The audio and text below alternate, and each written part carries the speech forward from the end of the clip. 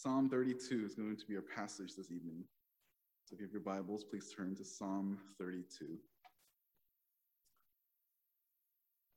Psalm 32.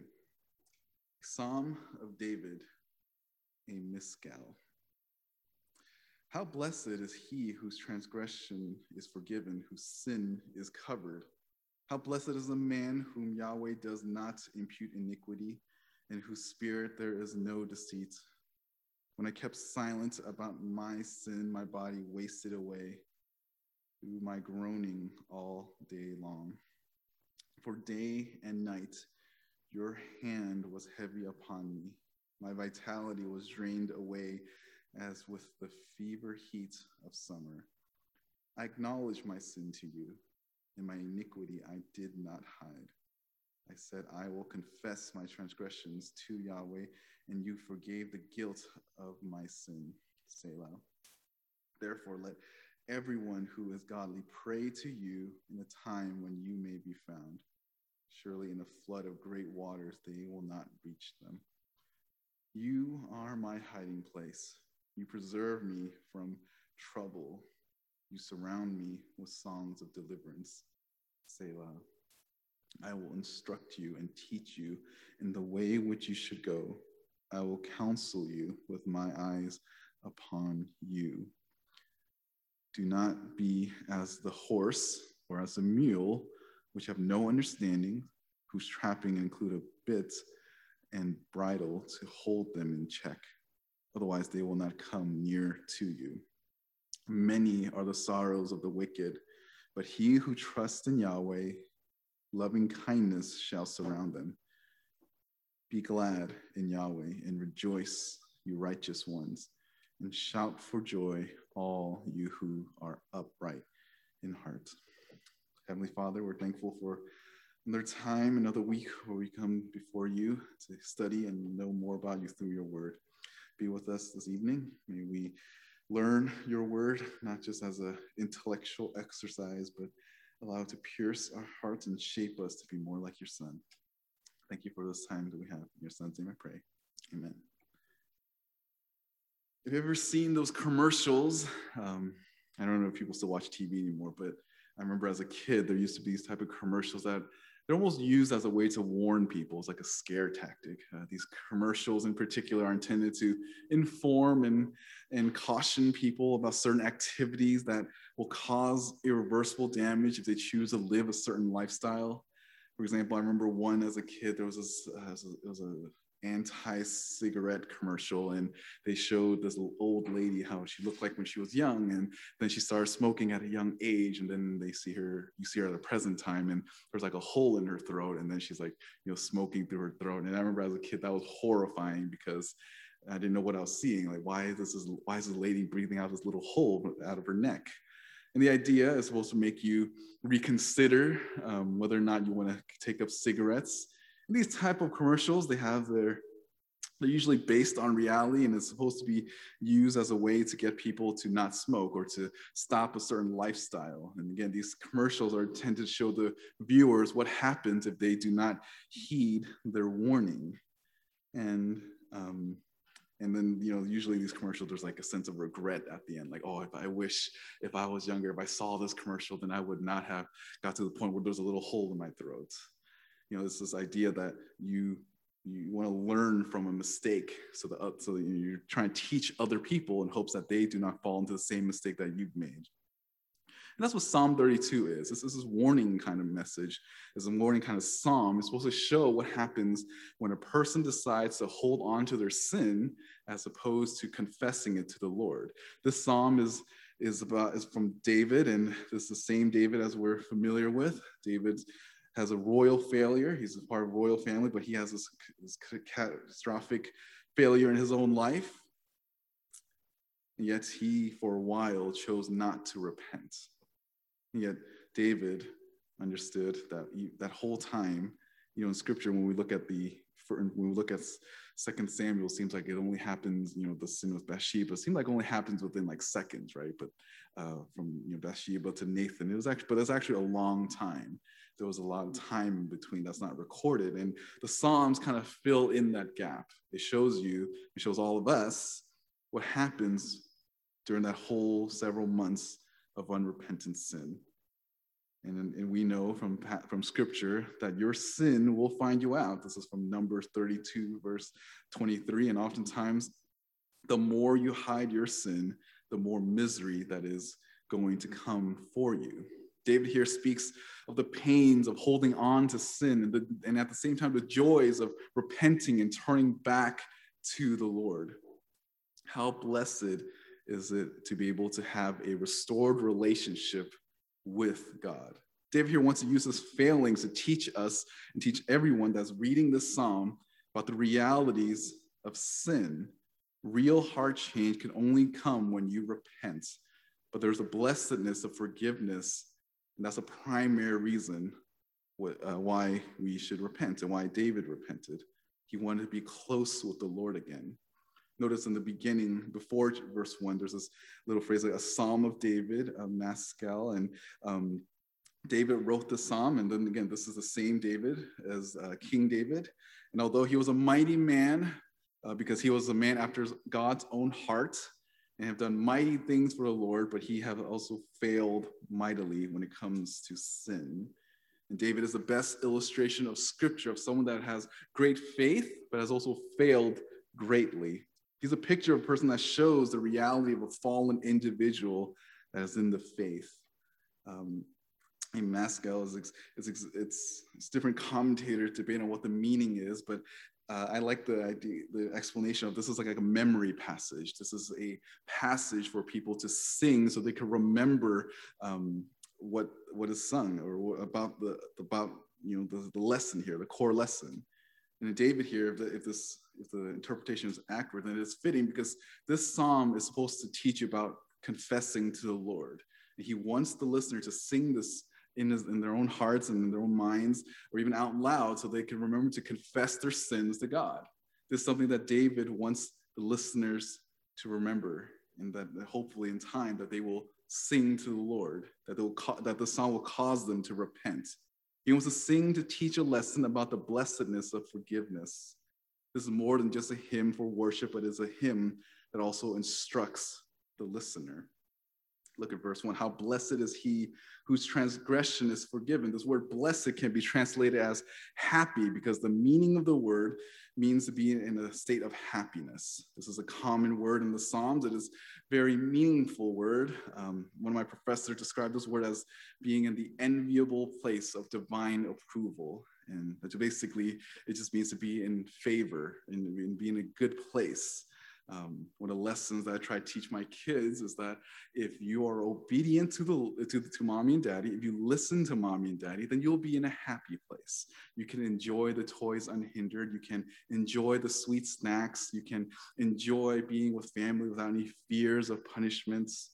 But if you don't obey, if you don't listen, then what is the result of that? And usually discipline comes, the toys are taken away, and timeouts are bound to happen. Blessedness means to be in a good place, to be in someone's good graces. It means that someone look upon you with favor.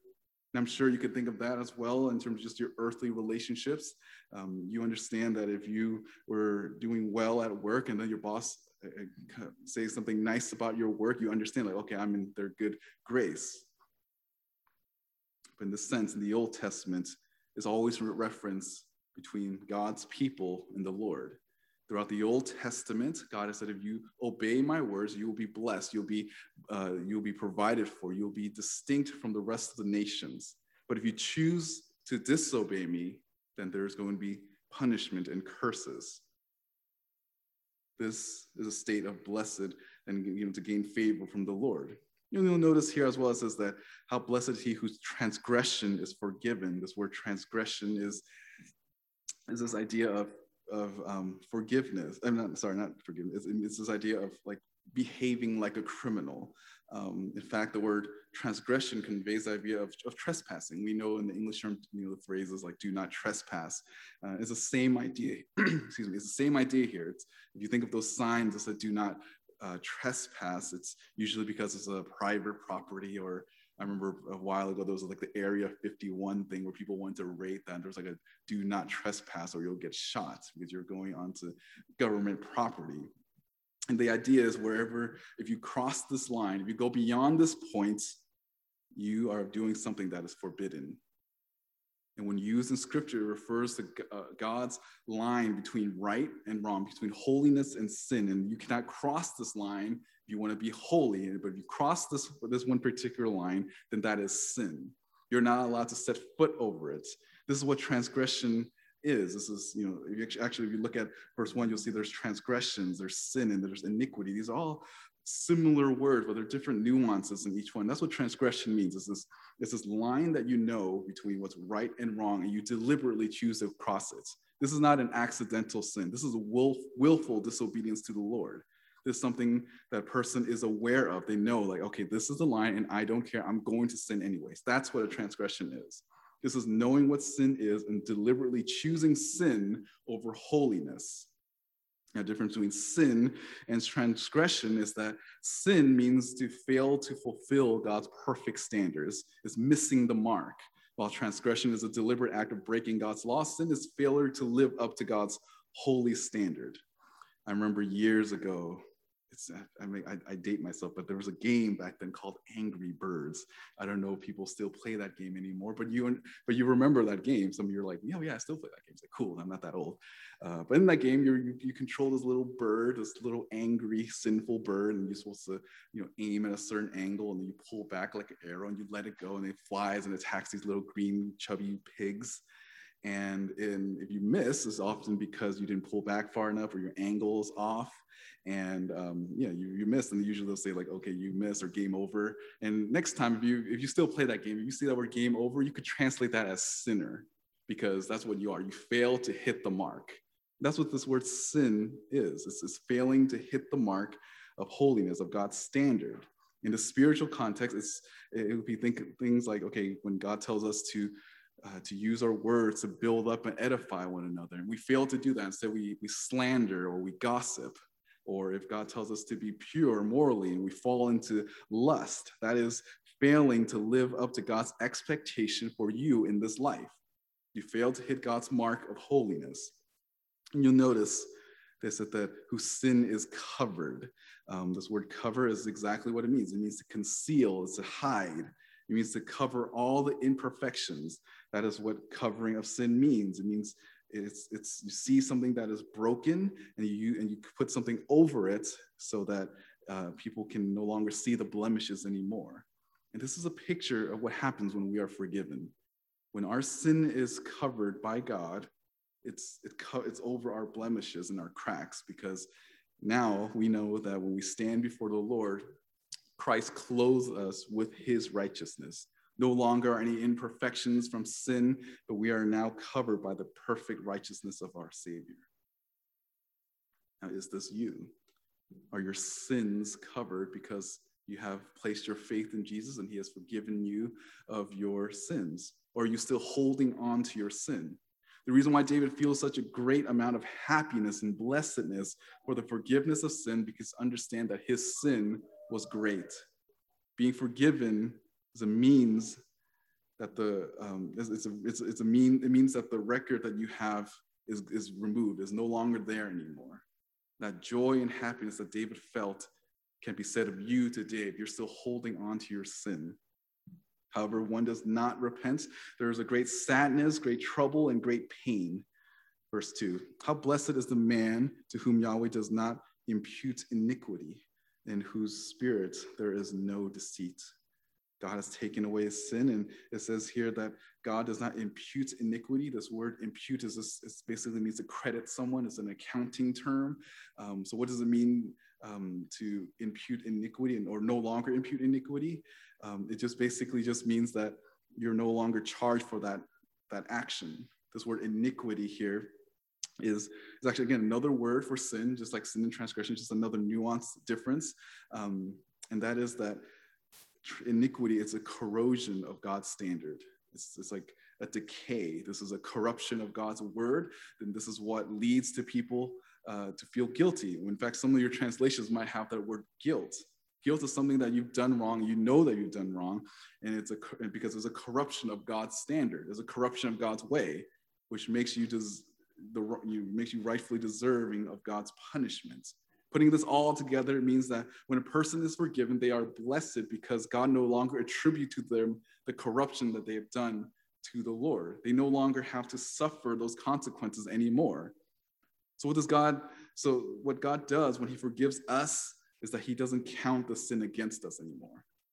Being forgiven it just means, again, everything is removed. They're no longer there anymore. God will no longer hold your former sins against you, but the moment you ask for forgiveness, the moment where your heart acknowledges and confesses that, yes, my way was wrong and your way was right, the moment you ask the Lord for forgiveness, he no longer holds it against you.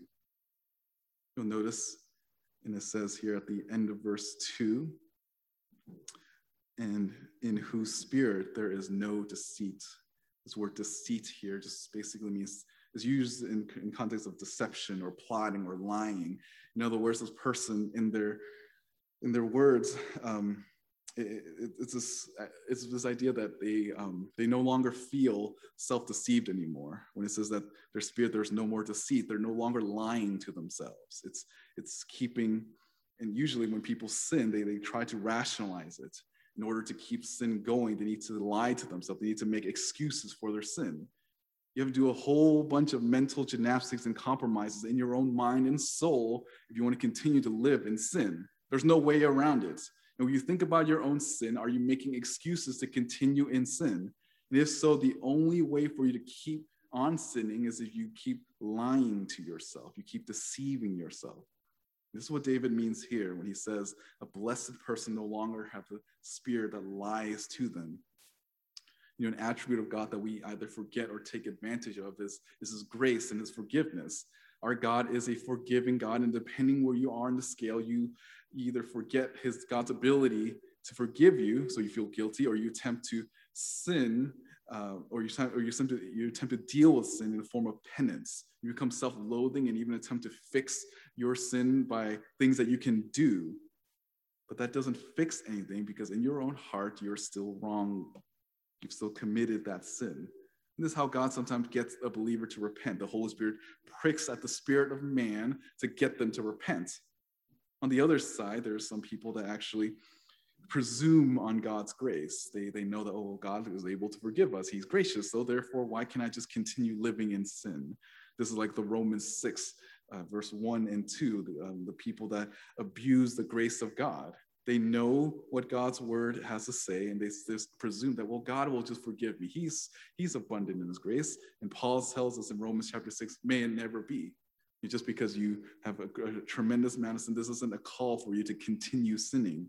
Rather, you will see that grace as something that makes you love the Lord more, and that's what causes your heart to change. Some of these people, they have a wrong and twisted view of God. In reality, they're making themselves an idol. In fact, the God that they worship is not the true God. If they think that, okay, I can just sin and get away with it, they're worshiping an idol. The Bible and the God of the Bible speaks that God is forgiving, but that doesn't mean that he permits you to continue on sinning. People presume on God's grace, do so because they think since God is going to forgive them anyway, they're not, then what's the point? They could just keep falling back into sin. They think that means that God is going to give them a free pass all the time when it comes to sin, not realizing that they're actually slowly drifting away from the faith and are corroding their own soul. So how do you view sin, iniquity, or transgressions? Do you have a wrong view of God's forgiving power and grace because you think your sin is greater than his ability to forgive you? Or do you think you have this twisted view of God's grace and you believe that you have a ticket to pursue all your sinful endeavors? Both categories, whichever you are, requires repentance. Forgiveness gives you a clear conscience. It sobers you up to be able to be back in that blessed relationship with God, to be able to be close with him again, to be able to enjoy fellowship with the Lord.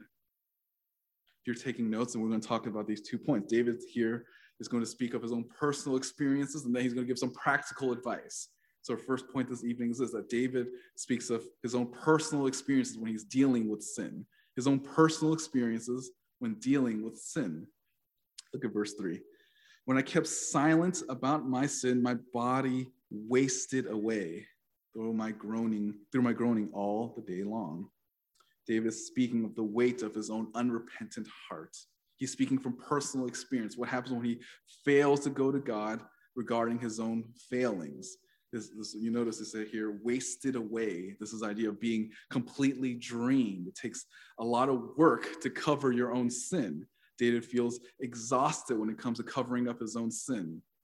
Some of you, when you were in college, have pulled an all-nighter, and usually you keep studying, you study throughout the night and just to prepare for this exam, and then you take the exam the next day, and then when you're done with the exam, you go back to your dorm, you go back home, and you just feel like, all woozy, and just before you even your head hit the pillow, you're out, you're just tired. You drag yourself out of class, and you get to bed, and so you rest. That's because you're exhausted, your body have wasted away. Others of you, when you're at work, you understand that sometimes there are just very busy days. You work really hard, you even miss lunch, and you have to even stay for overtime, so you miss dinner as well. And then what happens after when you leave work? You're starving. You need something to eat because your body has wasted away. Some of you like to do these things called marathons, and you like to inflict self-harm for some reason. And usually when I just watch people in marathons, it's hilarious because they're like crumbling and toward the finish line. And what usually happens right afterwards is people just dunk water on them to make sure that their body is cool, and they get rehydrated. And why is that? Because they're famished, right? Their body has wasted away. That's what this word wasting away means. It means that you're completely drained of life. It goes further than that. For David, his whole body is exhausted, but neither food, sleep, or drink can fix the problem. He couldn't find any rest or relief because his body was wasted away because of sin. David is saying that when he was silent about his sin, he was miserable. Even though God is more than willing to forgive, and in spite of the fact that people know that from his word that he's going to forgive, some people still refuse to confess their sins to the Lord. All too often, people are too reluctant to repent. Knowing that God is forgiving God, people still refuse to repent. Now, why is that? Why do people still choose not to repent, knowing that God's going to forgive them? And some people, the reason why they don't repent is because they convince themselves that what they are doing is not sin. Even if the Bible is clear that this is an area of sin, there's a refusal to acknowledge that what they are doing is sin. It doesn't come from a lack of knowledge or understanding. It's just choosing not to live according to Scripture. Others believe that they don't need to repent because they don't even see that as sin at all. So it's different from the first category where there's they're trying to make some loopholes so that they cannot sin. But this one, the second category of people, is they just don't think it's as bad. They don't think it's that bad. It's often the beginning of a searing of their conscience. They compromise once, and over time, because of the seemingly lack of consequence at the moment, they believe that they can just do this act or whatever it may be, and it's not that bad. While the third category, some people refuse to confess because they don't know. It's not because they don't know that's sin, because they do know it's sin, but they just don't want to give it up altogether. They know something is sin. They know the verses that come to mind, but they choose to give themselves over to sin. And again, oftentimes these are the people where the searing of the conscience is already complete. Most people in this category are just so far gone from God's word that they don't even care anymore. It's never a lack of clarity about what the Bible has to say, but it's because it's so clear they're going to reject it outright. And whatever the reason may be, God will not let his children get away with it, at least not for long, without any consequences. God is very patient, and he desires his children to repent. And sometimes the way the Lord does so is he causes you to feel convicted over your sin, and he uses sometimes even physical pain. Notice that David said, through my groaning all day long. There was apparently some sort of physical pain that David felt that made him feel uneasy when he lived life. In Psalm 51, this is kind of like the parallel psalm. It describes David's bones withering away because of his unconfessed sin. This word groaning is actually just screaming. It's used to describe a lion screaming loudly. So there's a contrast here that although he was silent, his bones were screaming loudly, saying that this is wrong, you need to repent, turn back, stop this. Sin hurts. Don't waste your life by experiencing your life wasting away. Don't waste your life by experiencing your life being wasted away because of sin. Repent from sin today and find life again. Verse 4, for day and night your hand was heavy upon me. And as a result, the Lord disciplined his children for sinning because they're harboring and covering and storing up sin in their life. And David says that God's heavy hand was on him. This is anthropomorphism and is often just referred to his power here. The hand of God protects his children by potentially inflicting pain onto his children so that they do not get to the point where their sin consumes them. This is Hebrews chapter 12. This is a familiar passage in terms of the disciplinary hand of the Lord. Hebrews chapter 12, verse 4 to 11 reads, you have not resisted to the point of shedding blood in your striving against sin. You have forgotten the exhortation which is addressed to you as sons. My sons, do not regard lightly the discipline of the Lord, nor faint when you are reproved by him. For those whom the Lord loves, he disciplines. He scourges every son whom he deceives, who he receives. It is for discipline that you endure God, God deals with you as with sons. For what son is there whom his father does not discipline? But if you are without discipline, of which all have become partakers, then you are illegitimate children and not sons. Furthermore, we have but earthly fathers to discipline us, and we respected them. Shall we not much rather be subject to the Father of Spirit and live? For they discipline us for a short time as seemed best for them, but he disciplined us for our good so that we may share his holiness. All discipline for the moment seems not to be joyful, but sorrowful. Yet to those who have been trained by it, afterward it yields a peaceful fruit of righteousness. This is what God does to his children. It's not penalty for sin, but it's correcting. It's designed for us to turn away from our foolishness. If you belong to the Lord, you're God's children, and when you fall into sin or you give into sin, God will afflict you. Why? Why would God do that? It's because God loves you. God loves me, so he makes my life miserable? Yes, because sin is not good for you. Sin does not honor the Lord. Sin does not give him glory. It is not to our advantage. He keeps giving us opportunity to repent. He makes life hard so you cannot go on about enjoying sin.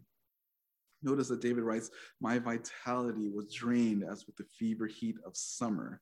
The hand of God disciplined David to the point where he felt like he was dying. David felt like kept on running from the Lord, and he was drained. It seemed to indicate that his spirit was crushed. David felt spiritually drained all the time. If we use modern words, he was depressed, and it affected him physically as well. God was not allowing David to live a full and fulfilling life because of the sin that went unconfessed. And I think that's going to be for some of you. You may wonder why life is so meaningless. It's because you're holding on to sin. Why aren't the things that I'm enjoying, why don't they have the same type of pleasure anymore? It's because God doesn't want you to enjoy it anymore. Even something that seemed like a normal thing, like, oh, in my academics, you somehow make it into an idol. The Lord makes academics difficult for you, makes it hard for you to study.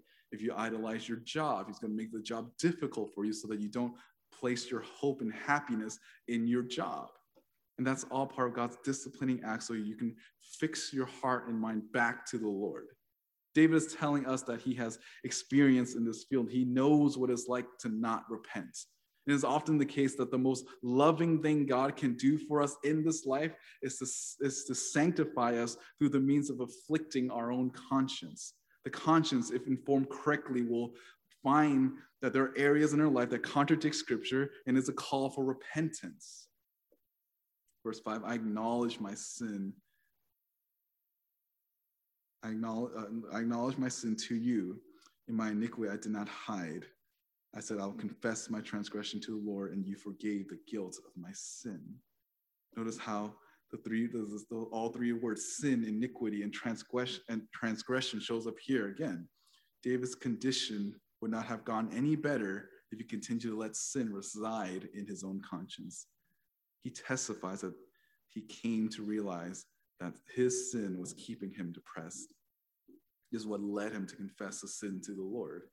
He said, I will confess my transgression to Yahweh, and you forgave the guilt of my sin. David said he confessed or acknowledged that his sin is to God. Of course, God knew all of David's sin, even all our sin as well. But before there was any forgiveness, there had to be some sort of agreement that the Lord is right, that God is right, God's standard is right, and that my way is wrong. David stopped hiding his sin. He denied that he doesn't even deny the fact that he deserved the punishment. He acknowledged all that happened to him. He knows that he deserved every single ounce of pain and suffering. He took ownership of all that he'd done wrong. And God forgave him, and he didn't feel the guilt anymore. God lifted the hands of discipline in his life and in the next. There's nothing more freeing in this life than to be forgiven by the Lord for our sins. There's nothing more freeing in this life than to be forgiven by our God. Verse 6, therefore let everyone who is godly pray to you in a time when you may be found. Surely in the flood of great waters they will not reach him. This is a lesson for all of us. David's immediate thoughts here is he's trying to get people to, as they're listening, to confess their sins to the Lord. When it's interesting that I said when there's still a chance for God to be found. David wants to tell others of his experience, to spare them from the pain of unconfessed sin. It says that he let all of God's people learn this lesson and pray while God can still be found. Usually what we need is that when we fall into sin, we need to ask the Lord for forgiveness quickly. That's his idea here, that you want to go and repent as soon as possible. The moment you realize that you fell short of God's standard, the moment you transgress God's law, confess it quickly. Notice here, this word godly, actually can be translated as devout. The term here is, in the Hebrew, the word is very similar to the word of loving kindness that's used throughout the Old Testament. Those are godly, those are devoted to God. He's saying that you have a covenant relationship with God. And remembering that covenant relationship is what will draw you to confess your sins to the Lord. In order to maintain a closer relationship with God, you must confess to him. God's gracious dealings with them will keep them and prevent them from disaster in his life. Now, if you read this, there's a question like, when can God not be found? Isn't God omnipresent? Is there really a time where God cannot be found? Is there really a place where God is not there? And then this verse here isn't so much regarding location, but rather the window of opportunity to repent.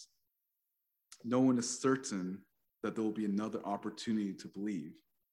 The last several weeks, there's all these violence towards Asians or different shootings of different people and all these murders going on.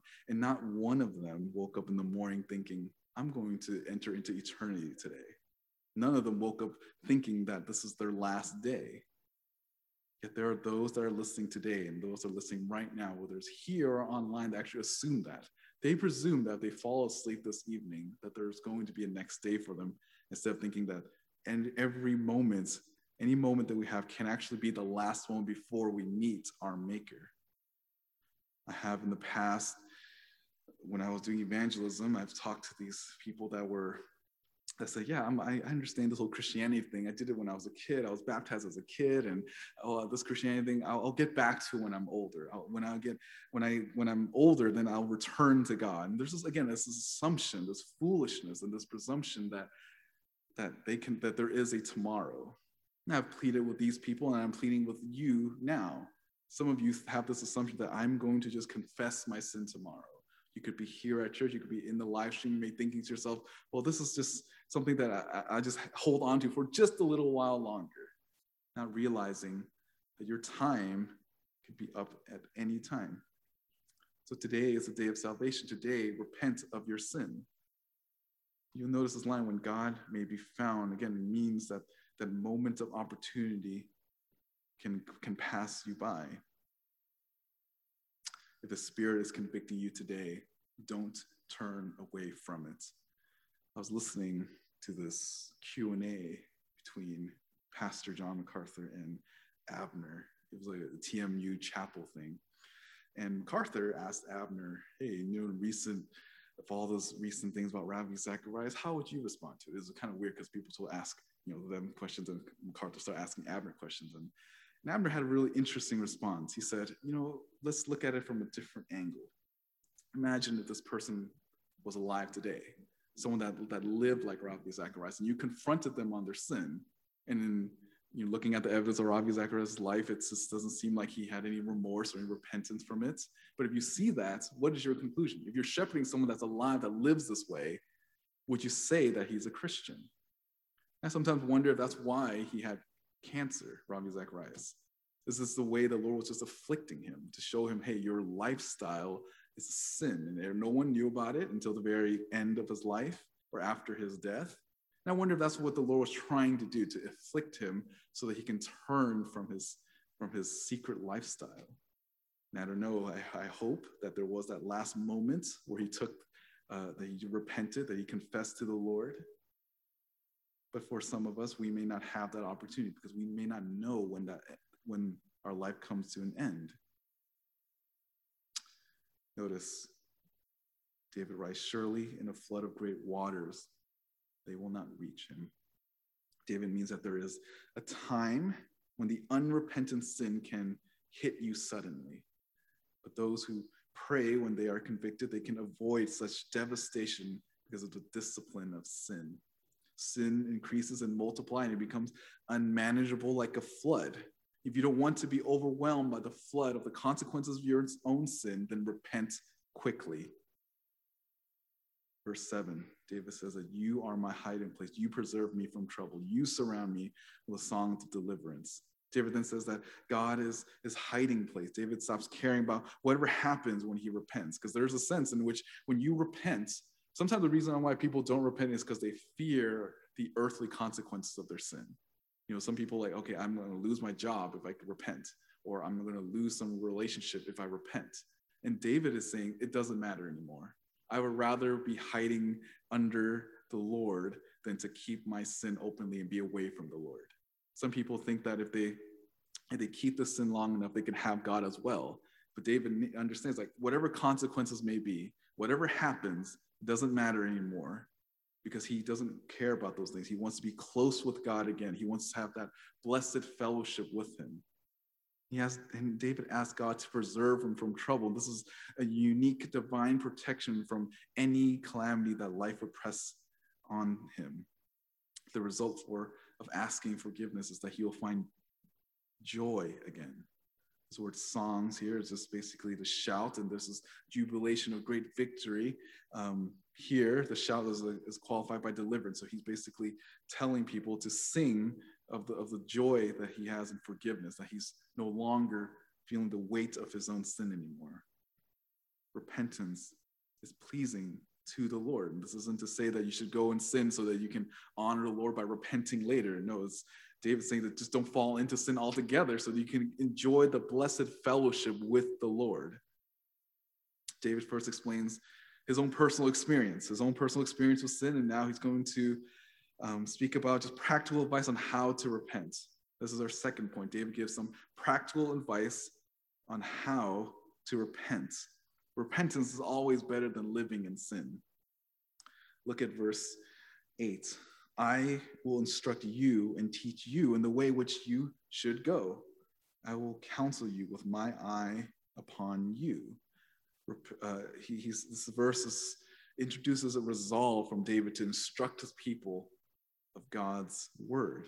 This is a part of the work of the Holy Spirit through David, a fallen sinner, to go and tell people to guard themselves on where they need to go. There are no perfect messenger, but the message from God, God's word is perfect. The law of the Lord is perfect, is what we learned last week from Psalm 19. We teach God's law and instructing the people where they should go and how they should live. He knows that I will counsel you with my eye upon you. This is like a weird way, like breaking the fourth wall. He's like addressing the reader. He's talking specifically. He's talking directly. He's saying that he knows what it's like to fail. He knows what it's like to fall into sin. He's counseling his listeners to live differently, to not go the path that he went through. He wants us to fix our eyes on the Lord so that we don't fall into sin again. Or if you do fall into sin, that you would repent. Now, can this be said about you? Either when you're reading this, do you understand that you and I are going to have to repent of sin because we're fallen beings, we're fallen creatures, but how fast we are, the quicker we are to repent of our sin, the quicker we can have this blessed fellowship with the Lord again.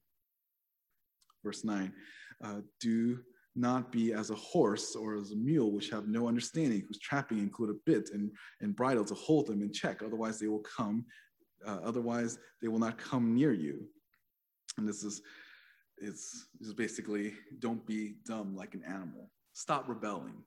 This is a reference to just animals that are just not thinking clearly. They just kind of do whatever they want on instinct, or some of these animals just very prideful or stubborn. David uses these animals to help people think about, just like kind of like an illustration, to not be like a horse or a mule. These animals have to be controlled. Some of these wild animals in particular have to be controlled. And the only way they could be controlled is through a bit and a bridle to force them to go along with them, to force them into submission.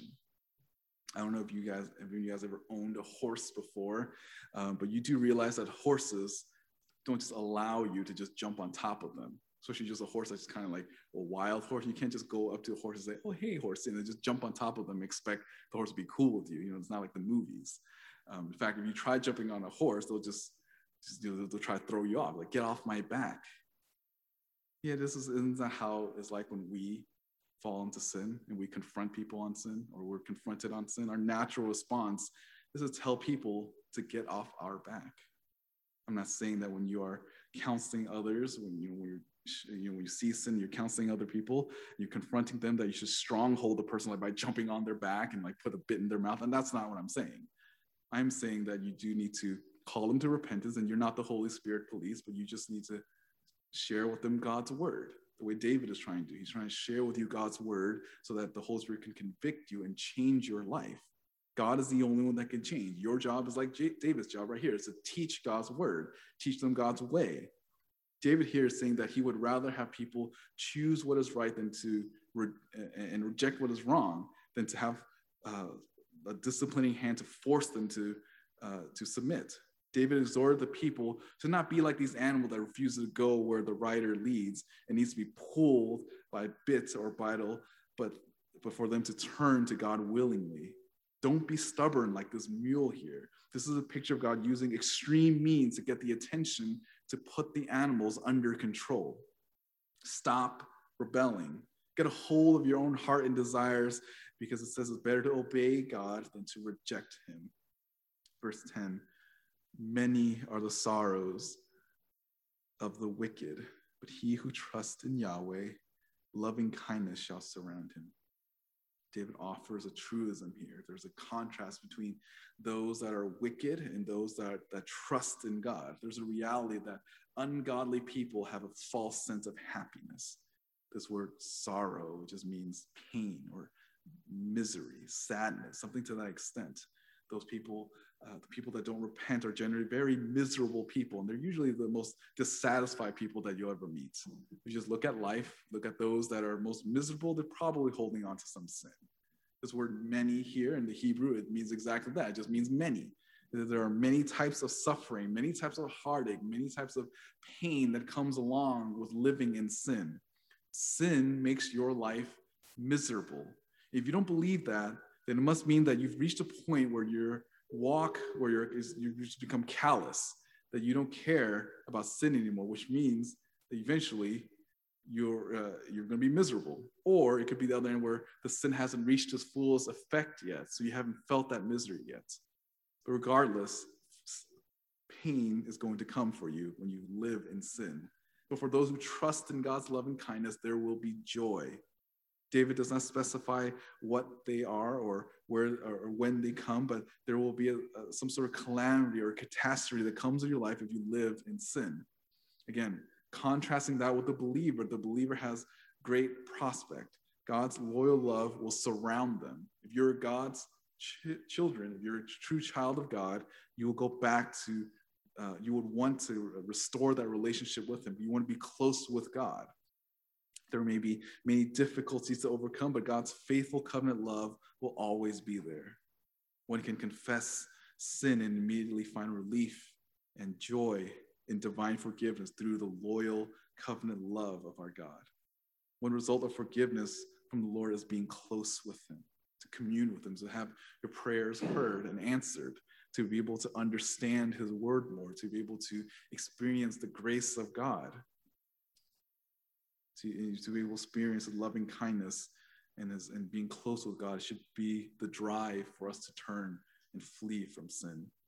We want our relationship with God to be good and to experience the blessing and happiness of God. And notice verse 11, be glad in Yahweh and rejoice, you righteous ones, and shout for joy, all you who are upright at heart.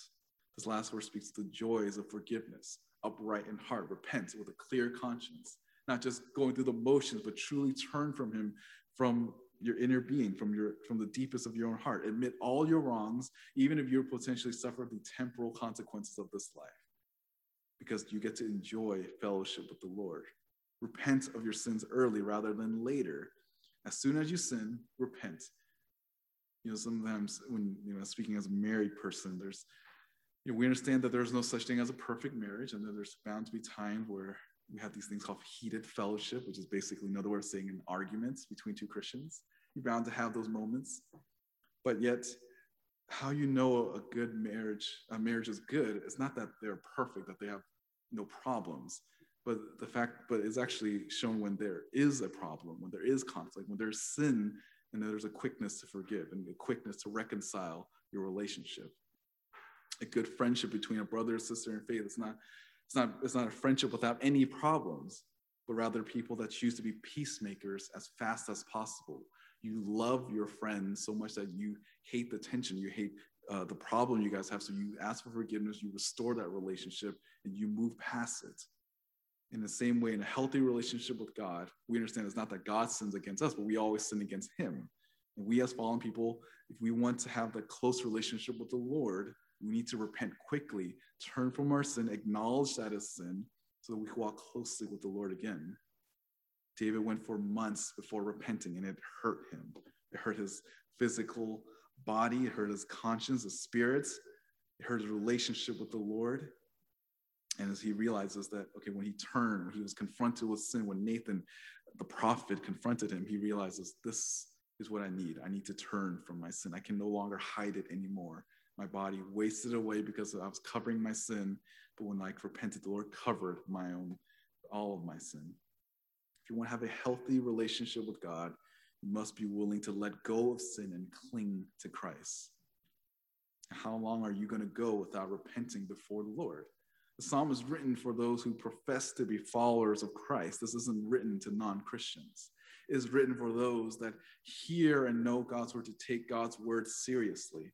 God's word warns us of the consequences of sin, and it would be wise if all of us took this warning seriously. That you and I here today learn from David, that we look from his personal experience and take his practical advice, that if we are faithful and we know that the Lord is faithful, but we're the ones that fall short. And when we fall into sin, that we quickly turn from it because we want to be close with God. May being drawn close to the Lord, have that sweet communion with him, drive us to repent of our sin. Let's go to the Lord in prayer. Lord God, we know that we fall short on a regular basis. We're so thankful for your grace. Lord, we never want to abuse your grace.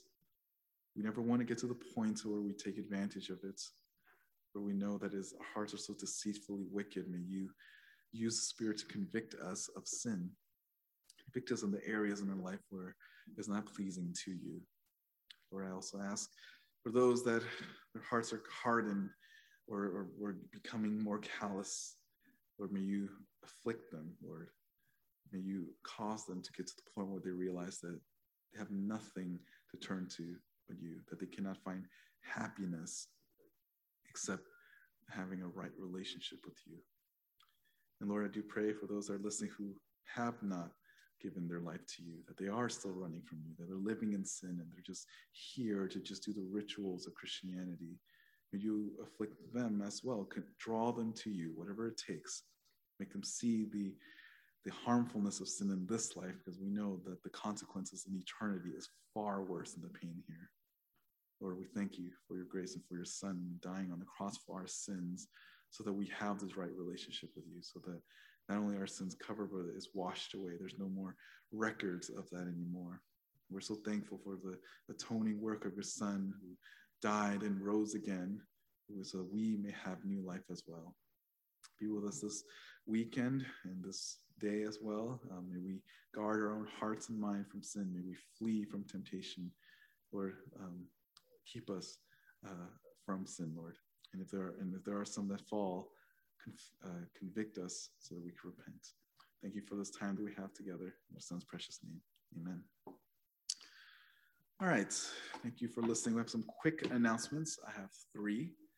One of them is our Easter, Good Friday. I'm like getting my Christmas days or Christian days, holidays mixed up. But next Friday is Good Friday. We're not going to be here in person. We're going to have a Good Friday service.